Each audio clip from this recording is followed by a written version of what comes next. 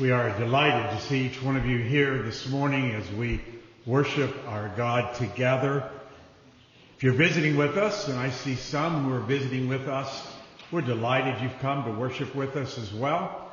And if you haven't done so, I would ask that you would sign our guest book, which is there at the back door before leaving this morning, so we can have a record of your attendance.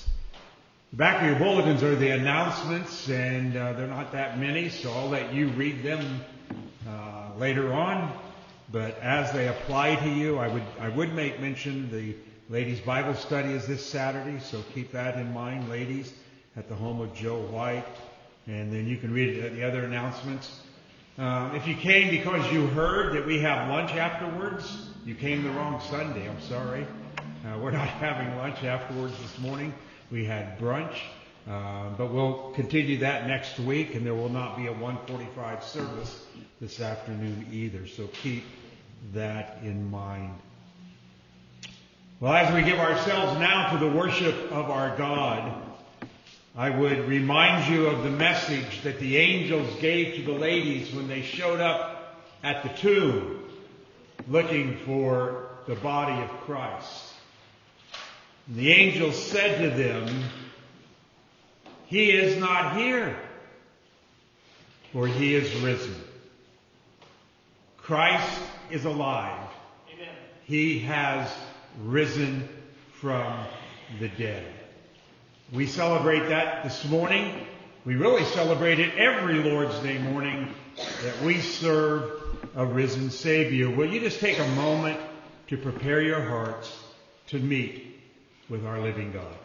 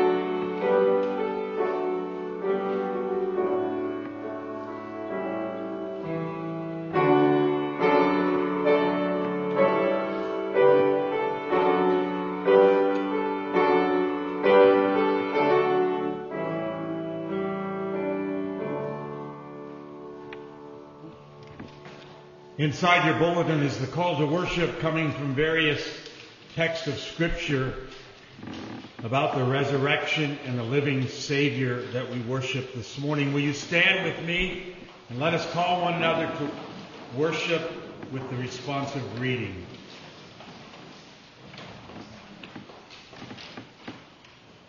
I am the resurrection and the life, says the Lord, and those who believe in me shall live, even though he dies.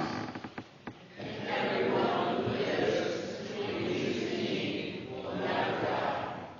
I am the Alpha and the Omega, the beginning and the end. I am the first and the last and the living one. And I said, behold, I am alive forevermore. And I have the keys of heaven and Hades. Because I live, you will live also. Now with that, take your Trinity hymn books, the Trinity hymn book, and turn to hymn number 206. Hymn 206, lo, in the grave he lay, Jesus my Savior, waiting the coming day, Jesus my Lord. 206, Trinity hymn.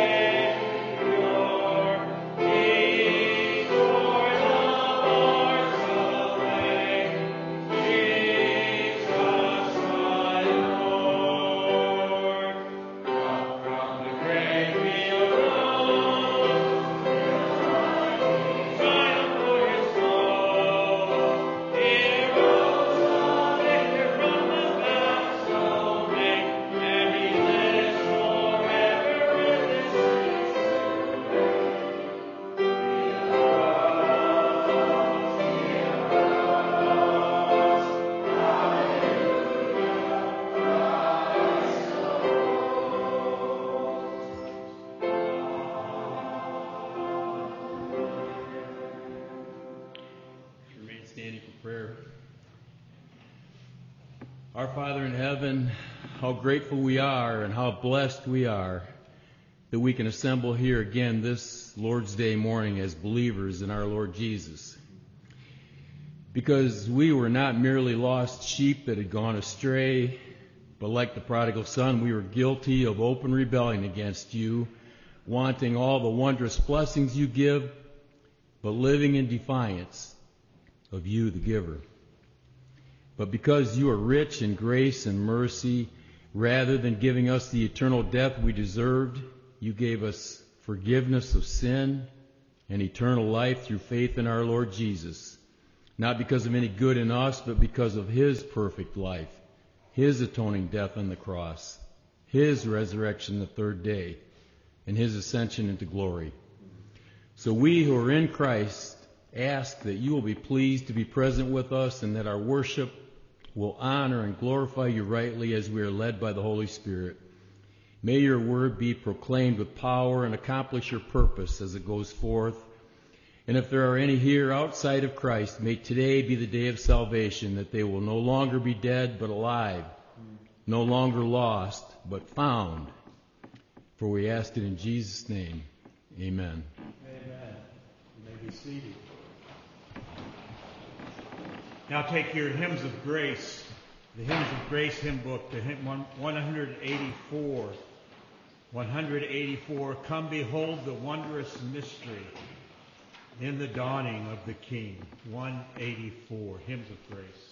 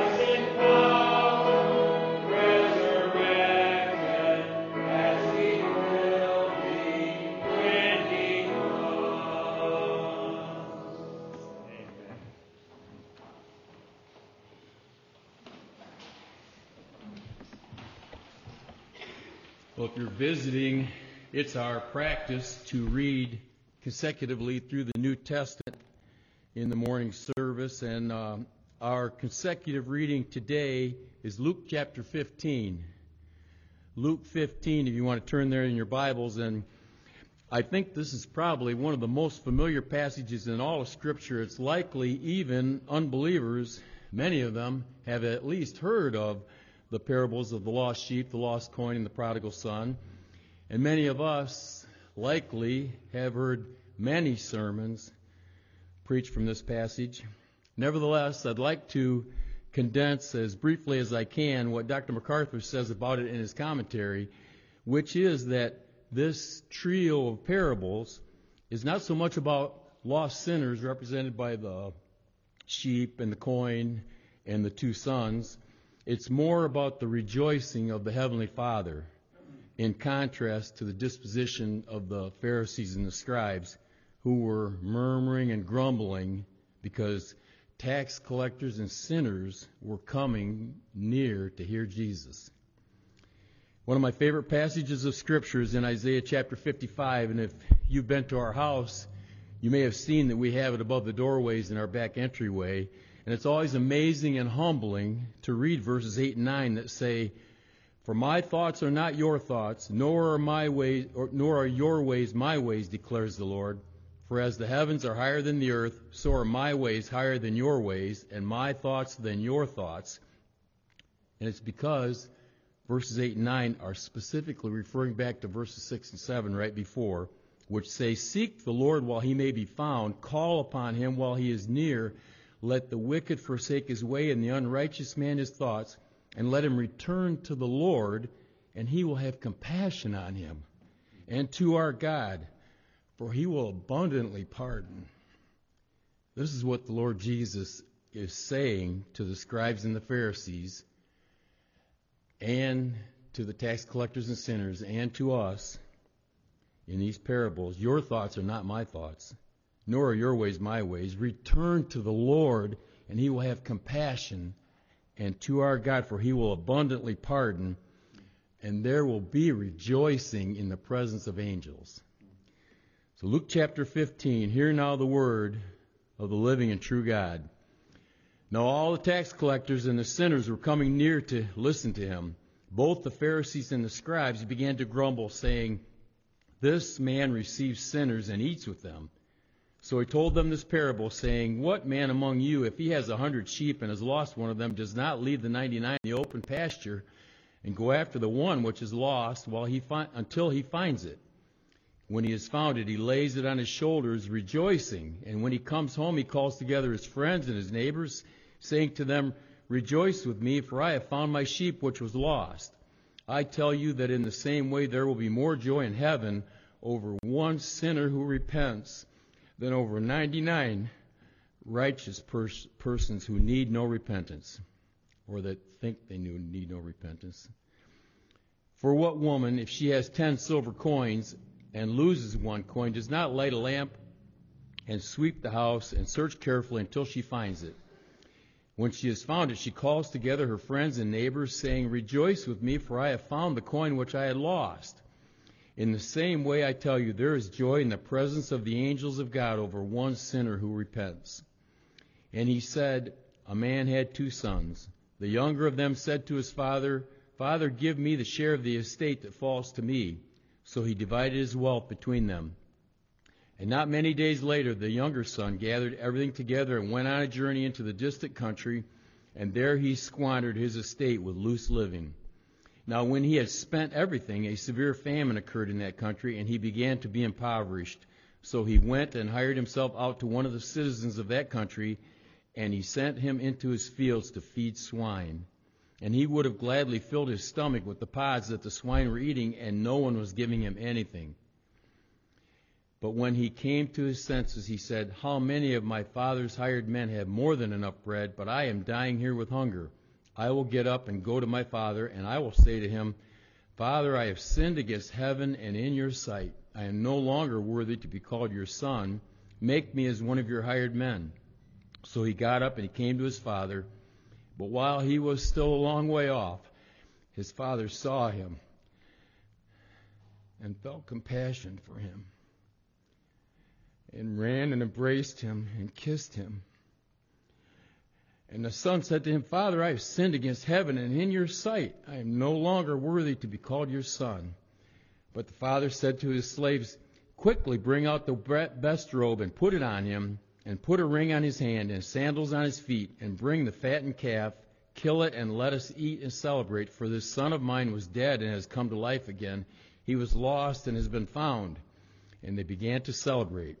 Now his older son was in the field, and when he came and approached the house, he heard music and dancing, and he summoned one of the servants and began inquiring what these things could be. And he said to him, Your brother has come, and your father has killed the fattened calf because he has received him back safe and sound. But he became angry and was not willing to go in, and his father came out and began pleading with him. But he answered and said to his father, Look, for so many years I have been serving you and have never neglected a command of yours, and yet you have never given me a young goat, so that I might celebrate with my friends. But when this son of yours came, who has devoured your wealth with prostitutes, you killed the fattened calf for him. And he said to him, Son, you have always been with me, and all that is mine is yours. But we had to celebrate and rejoice. For this brother of yours was dead and has begun to live, and was lost and has been found.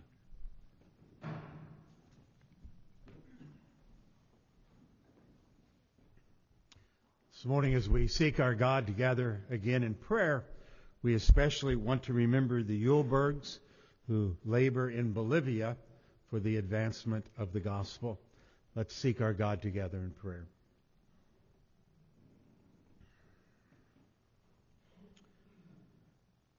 Our Father in heaven, how thankful we are for the reminder this morning in the reading of your word that Jesus Christ came into the world to save sinners. We thank you for the reality that he did not come to call the righteous, but sinners unto himself. And Father, we know that your word tells us that we have all sinned and come short of the glory of God. Your word reminds us that the wages of sin is death, separation from you. But we give you thanks that Jesus Christ came into the world, leaving all the glories of heaven to be made in the likeness of man, and to die a cruel death, the death of the cross. We're thankful that on that cross, that one who knew no sin became sin for us. And we're thankful that the righteousness that he so rightly wears is the garment of righteousness that all who turn from sin and come to Christ in faith receives. So that we don't have a righteousness of our own, but we have the righteousness of your Son, and therefore we have been reconciled to God. Sins are forgiven. And we bless you for that message. We bless you that we can proclaim that message here, and it's being proclaimed around the world. We bless you that it is a message that is never worn out. It is a message that is from the beginning to the end. That Jesus Christ died, was buried, and he rose again. And how thankful we are this morning that we serve a risen Savior. And Father, we pray that that gospel would go forth here and around the world. We think especially of the Yulbergs there in Bolivia, how we thank you for them and for their labors. And Father, we pray that you'd continue to bless as they seek to establish churches. We think of the camp ministry that they're engaged in. We know that they've worked with many teens, and pray your blessing upon them and upon that word, that in the end many will be added to the kingdom of God through faith and repentance. Watch over them and care for them. And thank you for their willingness to leave home and family and that which they're familiar with in order that they might share the gospel with others around the world. And now, Father, how we pray that again you would come and by the work of your Spirit among us and through the living Word of God, may you, Father, come and do us good. May the Spirit of God make the Word of God effective according to the various needs of those gathered in this place this morning. As we ask all these things in your Son's name, amen. Now, before we come to open the Word of God, take your Trinity hymn book, the Trinity hymn book, turning to hymn 204. 204. Alleluia, alleluia. 204 in the Trinity hymn book.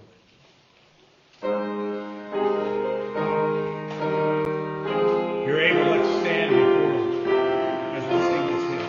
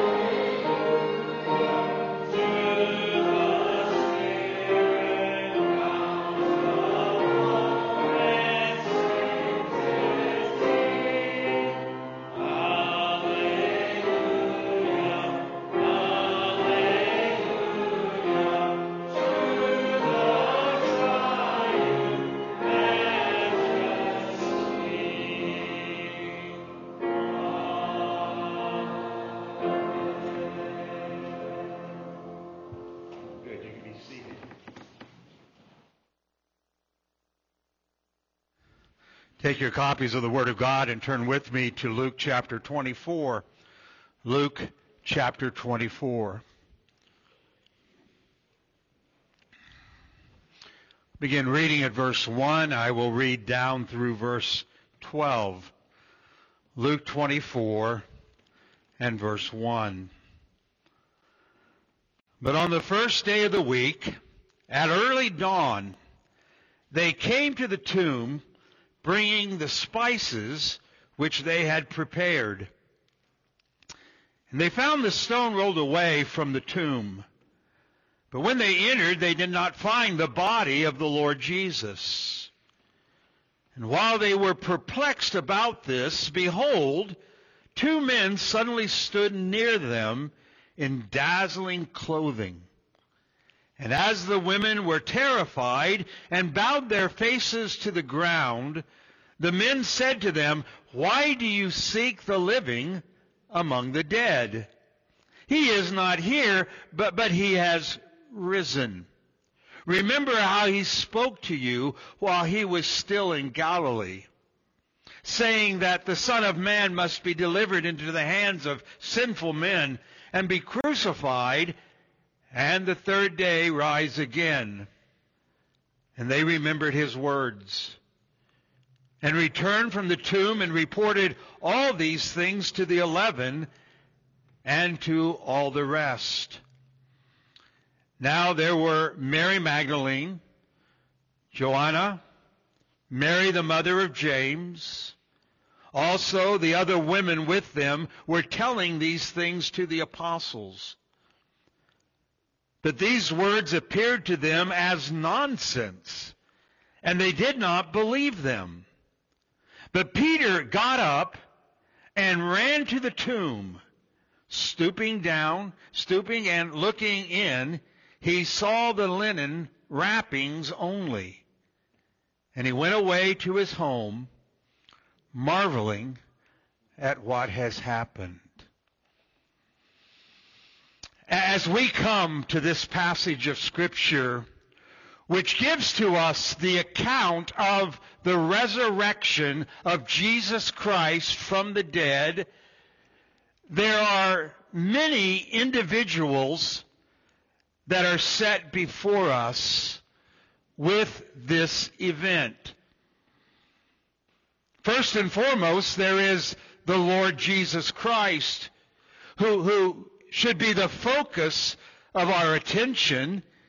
He's the one who died and rose again. Paul tells Timothy, remember Jesus Christ, risen from the dead. So we have Christ.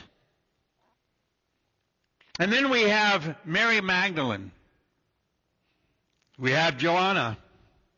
We have Mary, the mother of James. These three wonderful women who took the initiative on the first day of the week to make their way to the tomb in order that they might rightly prepare the body of the Lord Jesus Christ.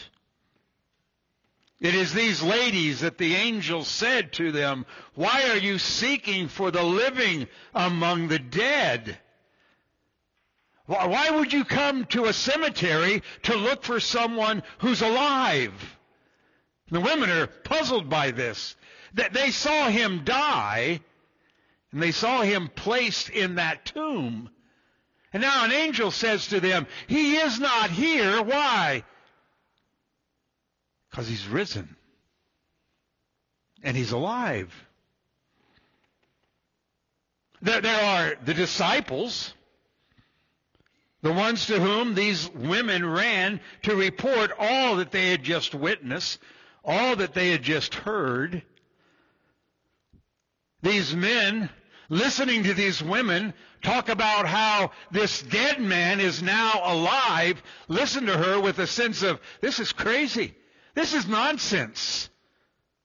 And they did not believe at first. And then in particular, with all the disciples gathered in this place, there are two that are mentioned here. In Luke, one is mentioned, but we know two of them got up and they ran to the tomb. And Peter is one of those that ran to the tomb. And so this morning, it is Peter that I want you to consider with me as we think of the resurrection of Jesus Christ. Peter gets up and runs to the place where they have laid the body of Christ. And as you think of Peter running to that tomb, I want you to do so under four heads.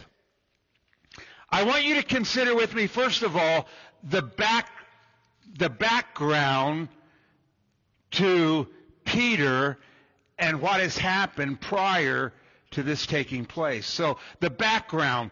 Secondly, we will consider together the reason. Why does Peter run to the tomb? And thirdly, we will consider together the reaction. How does Peter react once he gets to the tomb? And then finally, Peter's response. So 4 things: the background, the reason, the response, and the reaction. Now, follow me as we sort of take this journey together. First of all, the background. What has taken place prior to this day, the first day of the week? Let us take a moment to remember and consider the recent past of Peter's life. On Thursday of this week, that is the first day of the week mentioned here in Luke 24, on Thursday, Peter and the other disciples had joined Jesus for a Passover meal. It was on this occasion that Christ makes it clear that one of those disciples sitting at the table was going to betray him. He was going to be a traitor. Christ says to them, "Behold, the hand of the one betraying me is with mine on the table." And you remember the reaction of the disciples? The disciples, it says, began to discuss among themselves which one of them it might be. Who was going to do this thing? Is it I? Am I the one that would betray my Lord? Matthew 26 tells us that on that occasion, as they're sitting around the table, Jesus makes it clear that he's about to die. Their master and their Lord says that he is about to taste death. We read, "I will not drink of the fruit of the vine from now on until that day when I drink it new with you in my Father's kingdom." We're not going to be drinking this again until paradise. Matthew goes on to record that Jesus told them these words. Now, you can imagine that they're with their master, they're with their Lord. He said, "I'm going to die," and now he looks at his disciples and says this, "You will all fall away because of me this night. And every one of you will turn your backs on me."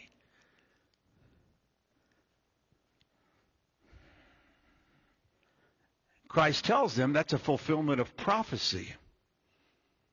"I will strike down the shepherd, and the sheep of the flock shall be scattered." You're all going to leave me. And then Luke tells us that Christ addressed Peter personally. And he says to Peter, "Simon, Simon, behold, Satan has demanded permission to sift you like wheat, but I have prayed for you, that your faith may not fail, and you, when once you have turned again, strengthen your brother." Peter, Satan's going to go after you. Satan's going to seek to destroy you. Satan's going to seek to make you fall.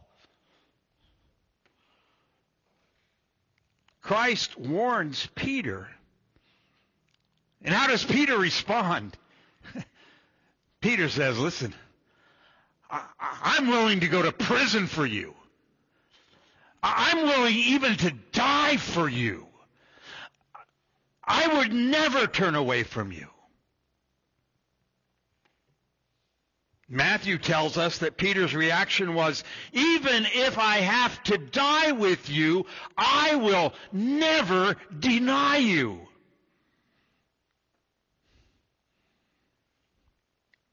And from there, they go to the garden. And there in the garden, as Christ is communing with his Father,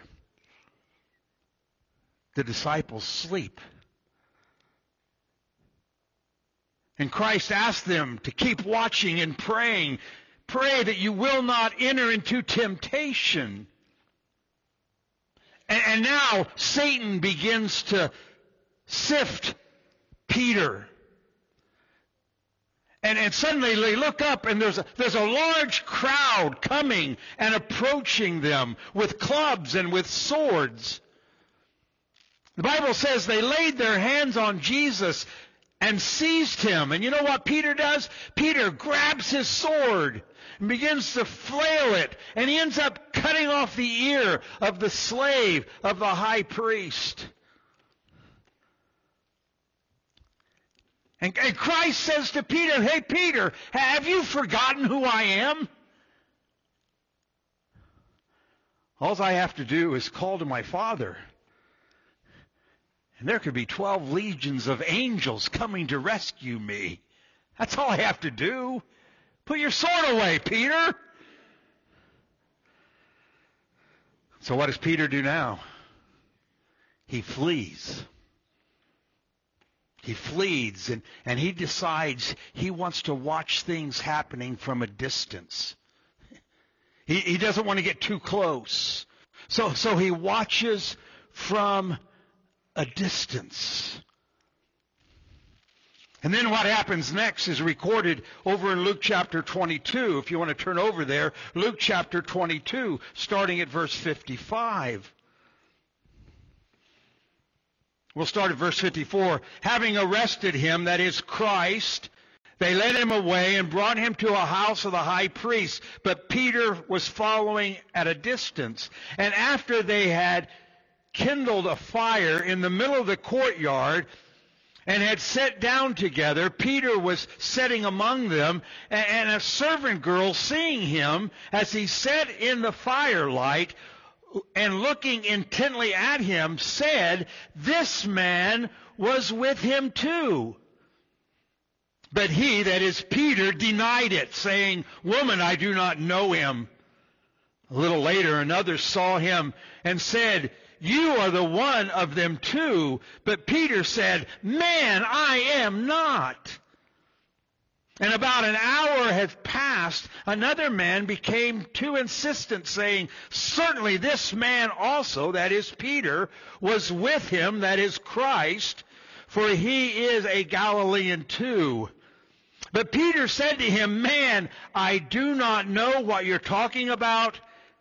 And immediately, while he was speaking, the rooster crowed. Peter had said, "I'll never deny you." Mark it down. It will never happen. And our Lord says to Peter, he warns Peter, "Peter, before the rooster crows, you'll deny me 3 times. And Peter says, "It will never happen. I will never deny my Lord." And now we read, he denies the Lord 3 times, and the rooster crows.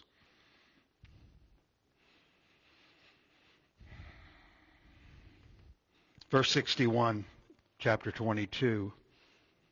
And the Lord turned and looked at Peter. Can you imagine that look? I mean, first of all, the Lord would have been, he's been beaten, he's been slapped. No doubt, blood was all around. Peter says, "I don't know this man." And he looks up, and his eyes catches the eyes of Christ. And what does that look mean? And we read, and he went out, and he wept bitterly. Peter knew great sorrow and guilt.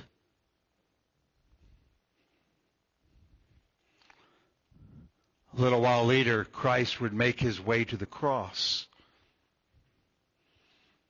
And Peter would have gotten word, Christ is dead. He died a very violent and painful and agonizing death. And Peter, we heard him say, Father, into your hands I commend my spirit. And he breathed his last. His heart stopped beating. Christ was dead on a cross.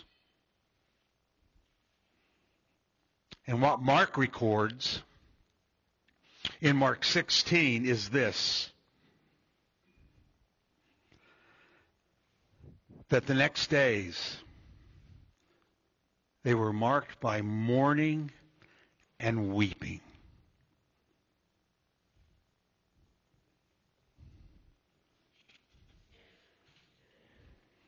Peter lived for 2 days with sadness and grief and sorrow, with the reality that Christ was dead. He's in the grave.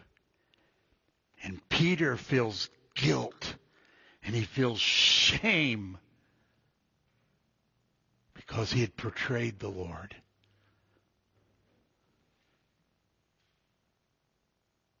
And how do you deal with that?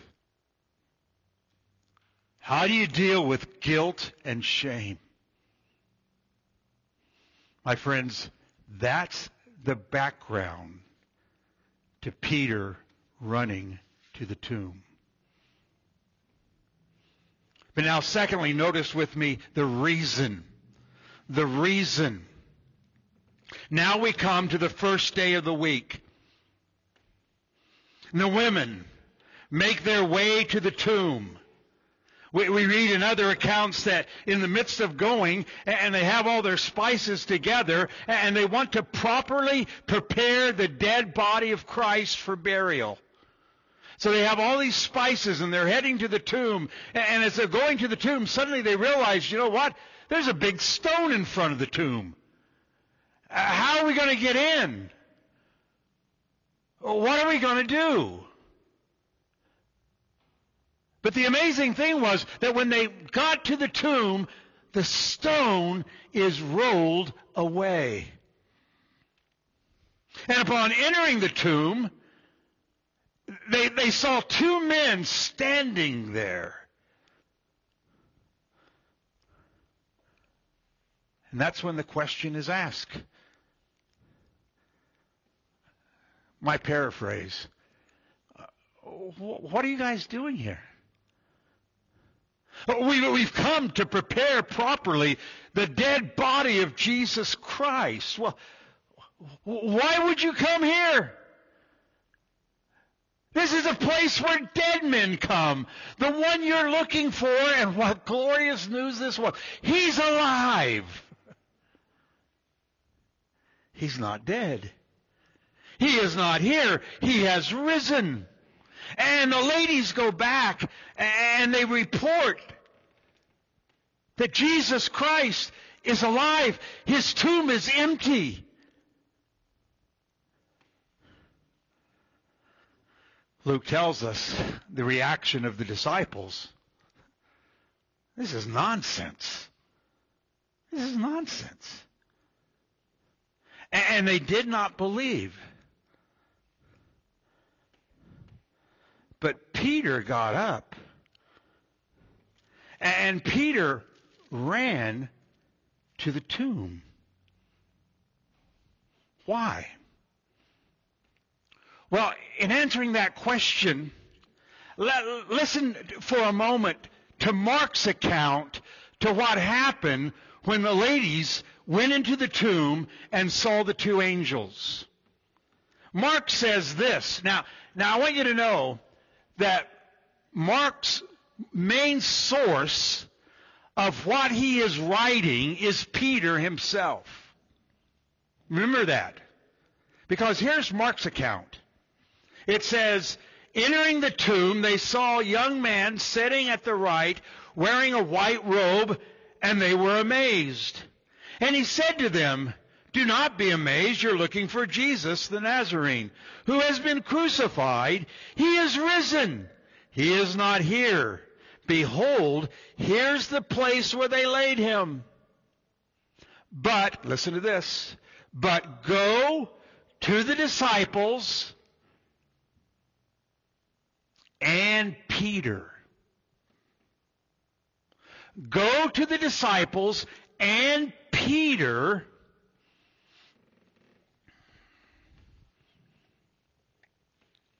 and tell them he's going ahead of you into Galilee. And there you will see him just as he told you. Mark's account, perhaps given by Peter himself, was this. When those angels spoke to those ladies, they said, listen, go tell the disciples and Peter. Peter gets a personal invitation. He's the only one of the disciples mentioned by name. Go tell the disciples and Peter. The reason Peter ran to the tomb was because he had a personal invitation from the living Savior that he had betrayed and denied.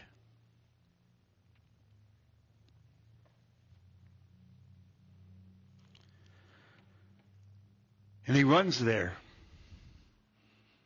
Because no doubt, up until this point, Peter perhaps wondered to himself, will I ever know forgiveness? Will I ever be freed from the guilt of denying my Lord? Will I ever get rid of this shame that I feel because of my denial? He spent 2 days weeping and mourning over his sin. And now word comes. Go tell the disciples and Peter, I will meet them in Galilee. And he runs to the tomb.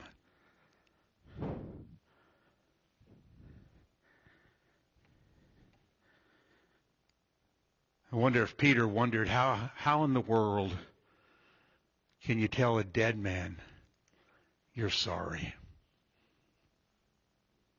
How in the world do you ask forgiveness from someone in a tomb? Pastor Ted Donnelly, in his book, Peter, the Eyewitness of His Majesty, wrote this. The days immediately following the crucifixion must have been among the darkest of Peter's life. His master had died and had been buried. On the night when Peter denied him, they exchanged a look, but had not spoken together. Peter had had no opportunity to tell Jesus how sorry he was and to ask for his forgiveness. And now it's too late. He may have hoped that he had glimpsed mercy in the eyes of the Lord, but he could not be sure. The memory of his sin filled him with guilt and haunting regret. But now Peter hears he's alive. He's alive. And Peter ran to the empty tomb because of a personal message from the angel delivered to him. There are 2 words that Peter would never forget. They're inscribed on his memory in letters of gold. Go tell Peter, go tell the disciples, and Peter. It's his name alone that's mentioned.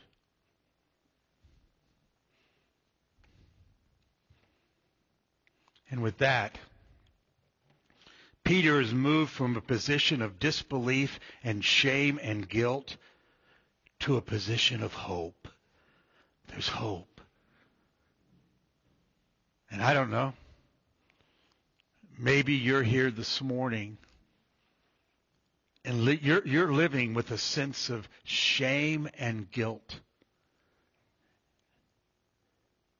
You know you've offended a living God.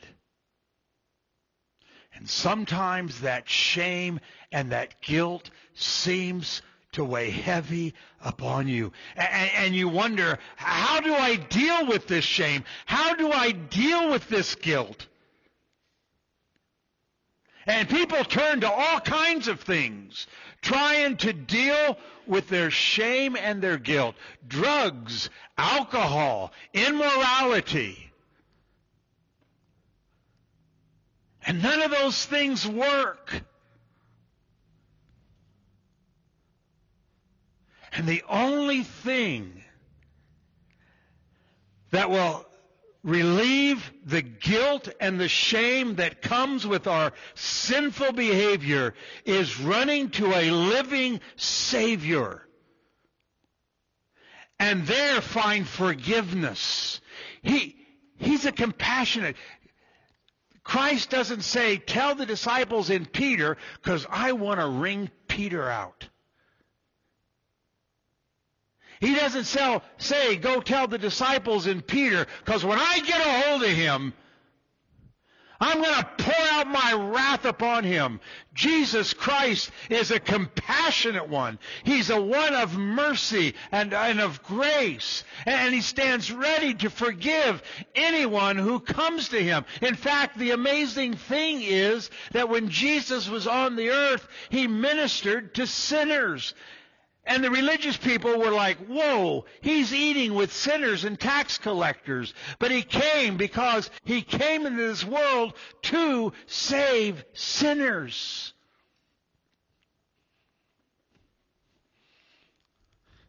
And Peter now has hope. What a change from living in despair and misery to having hope in a living Savior.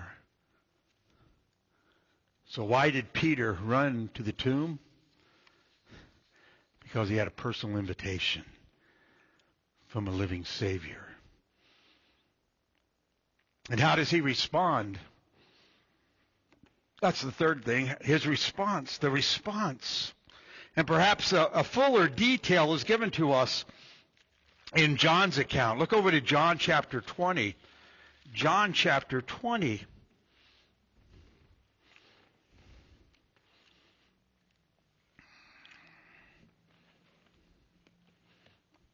John chapter 20, starting in verse 3, we read these words. So Peter and the other disciple went forth, the other disciple being John. Peter and the other disciple went forth, and they were going to the tomb. And the two were running together, and the other disciple ran ahead faster than Peter, and came to the tomb first. And stooping, looking in, he saw the linen wrappings lying there, and he did not go in. And so Simon Peter also came following him, and he entered the tomb, and he saw the linen wrappings lying there, and the face cloth which had been on his head, not lying with the linen wrappings, but rolled up in a place by itself. So the other disciple who had first come to the tomb then also entered, and he saw and believed.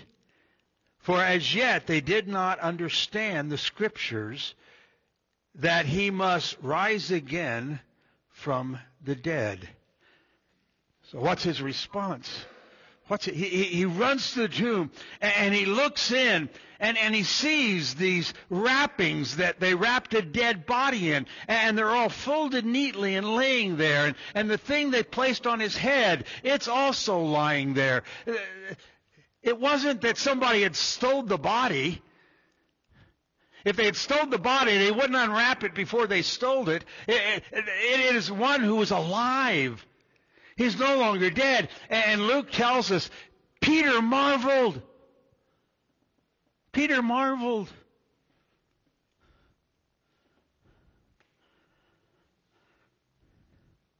Peter realized if Christ is alive, there's hope.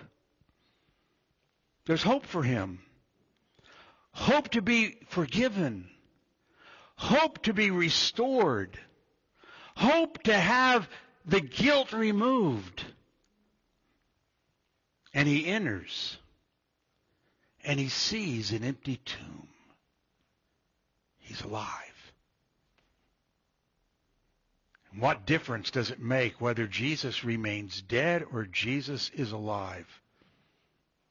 It makes all the difference in the world. Because in Jesus Christ conquering death and being raised to life by the Father is indicating the price has been paid, and I accept the payment in full. The resurrection of Jesus Christ says to us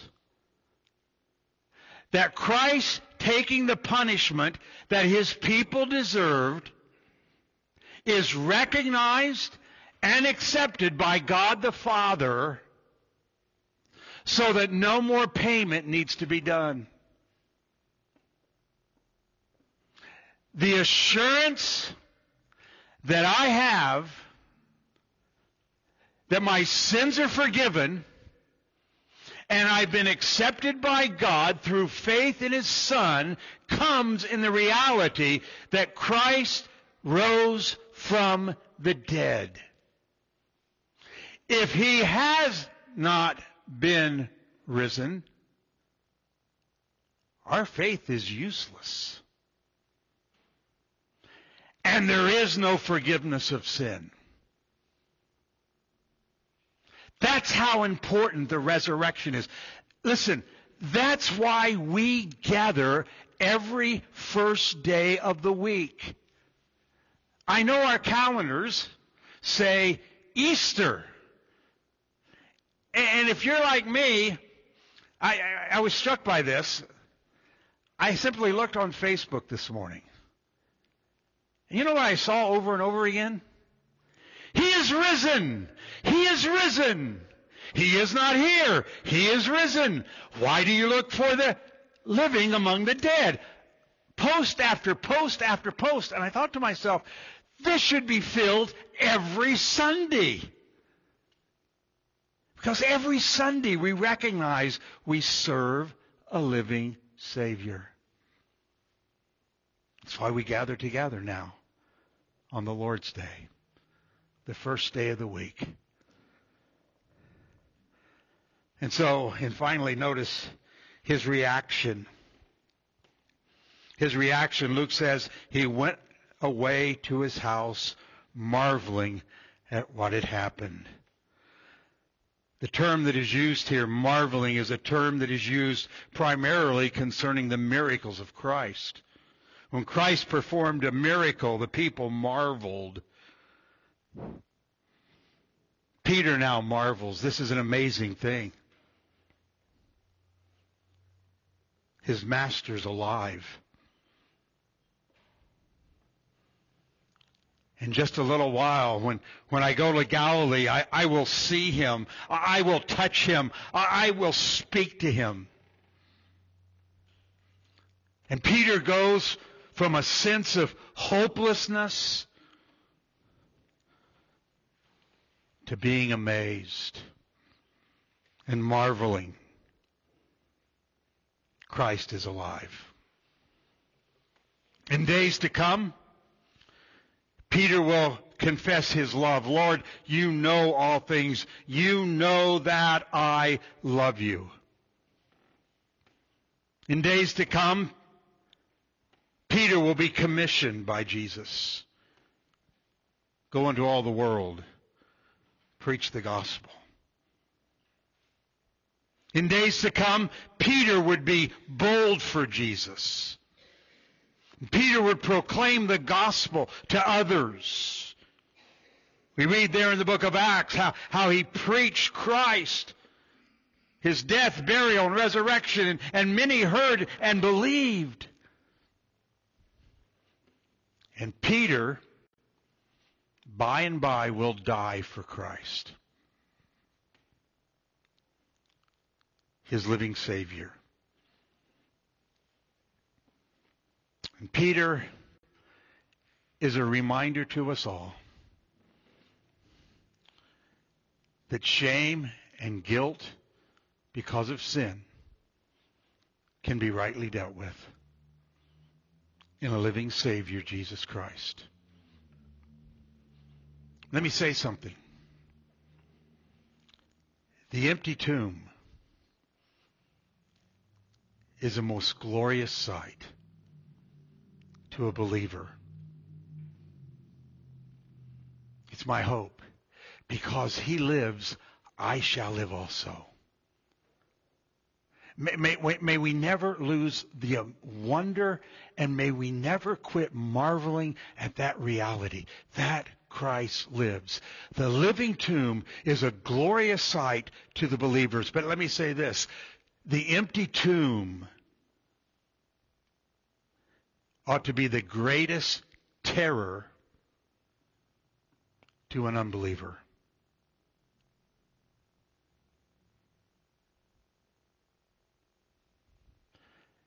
The empty tomb should scare you like nothing else.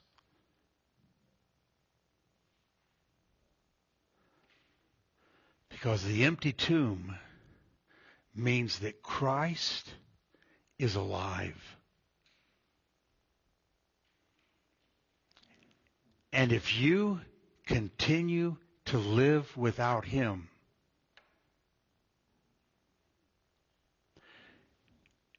your destiny is hell. Separation from God. And so in some ways I find it amazing that all over the United States, all over the world, people celebrate Easter. And what a wonderful day it is. Because it's the day that Christ was raised from the dead. And many who stop and ponder that ought to be fearful. How, my friend, do you think you're ever going to be reconciled to God? You think your good works, you think somehow the things you do is going to make you right with God? You think because you're not as bad as other people, you're going to be right with God? It won't work. We're all sinners. The only way a man can be right with God is in the living Savior, Jesus Christ. And I'm here to tell you, He is a compassionate Savior. He is a loving Savior. And He's ready to embrace anyone who comes to Him in faith and repentance and is able to remove the guilt of sin, the shame of sin. He's able to remove all that and give you a new life in Him. Here's the question then. What will you do with this living Savior?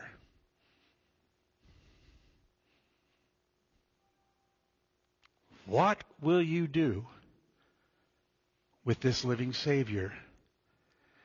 Some of you will walk out of here and He won't mean any more to you than He did when you walked in here. You don't care about a living Savior. You don't want a living Savior. You want no one to be your Lord and your Master. You want to rule your own life. You want to live the way you want to live. And in the end, I'm telling you, you'll lose. And would to God that some of you, even this morning, would begin to think seriously about this Jesus Christ. And why did he come into this world? And why did he die? And why are we celebrating? We're celebrating this reality that it's not because of anything I've done that I can be right with God. It's because of his finished work on the cross. That's my only hope. My hope is built on nothing less than Jesus' blood and his righteousness. That's it. So, my friend, what will you do with this living Savior? He's not meant to be just a good example. He's not meant just to be someone that we imitate. He's not meant simply to be a good teacher. He came into the world to be the Savior of sinners. And all who call upon him, he will in no wise cast out. So even this morning, sitting right there where you are, you can have dealings with a living Savior. And he stands there and gladly embraces you. And you may say, oh, Pastor, you don't know what my past has been like. You don't know what I've had to live with. You don't know what I've done. I know this. You might be right. I don't know what you've done. And you don't know what I've done. But I know there's only one way to be forgiven. Only one. And that's through Jesus Christ and Christ alone. We serve a risen Savior. Let's pray. Father, we are thankful. We are so thankful for the events that are recorded in the Word of God.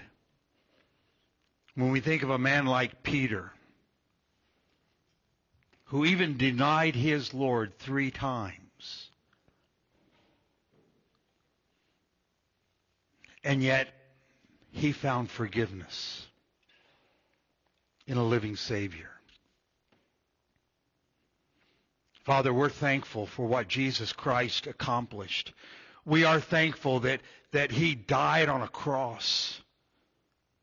We're thankful that at one point he took our sins upon himself and cries out, my God, why have you forsaken me? And he had the full cup of your wrath poured out upon him for his people. And Father, how thankful we are that Christ died, that he breathed his last breath and was placed in a tomb. And 3 days later, he walked out of that tomb alive.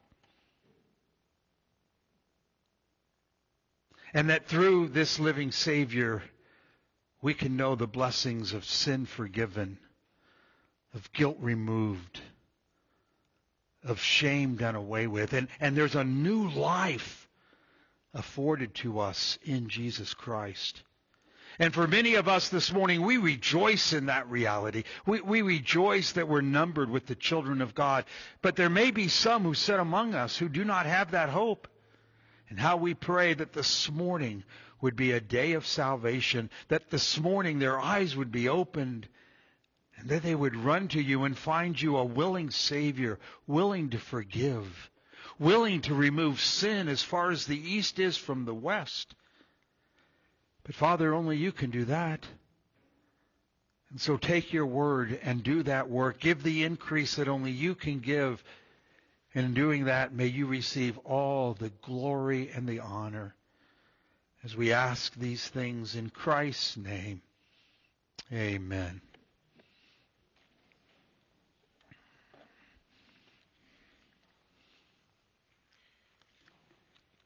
In closing, let us take our hymns of grace and turn to 308. 308 in hymns of grace. Christ is risen. He's risen indeed. 308 hymns of grace.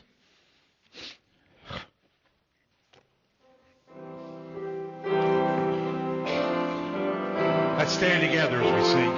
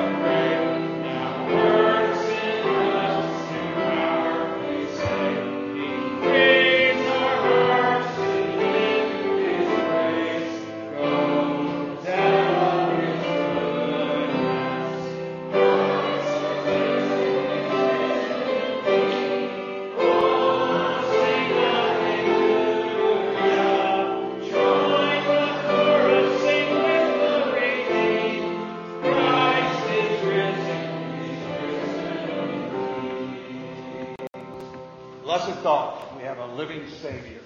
Trust you have a good rest of the day. And we look forward to seeing you on Zoom on Wednesday. And then next Lord's Day as well. If you're visiting with us, we're delighted to have you. You are dismissed.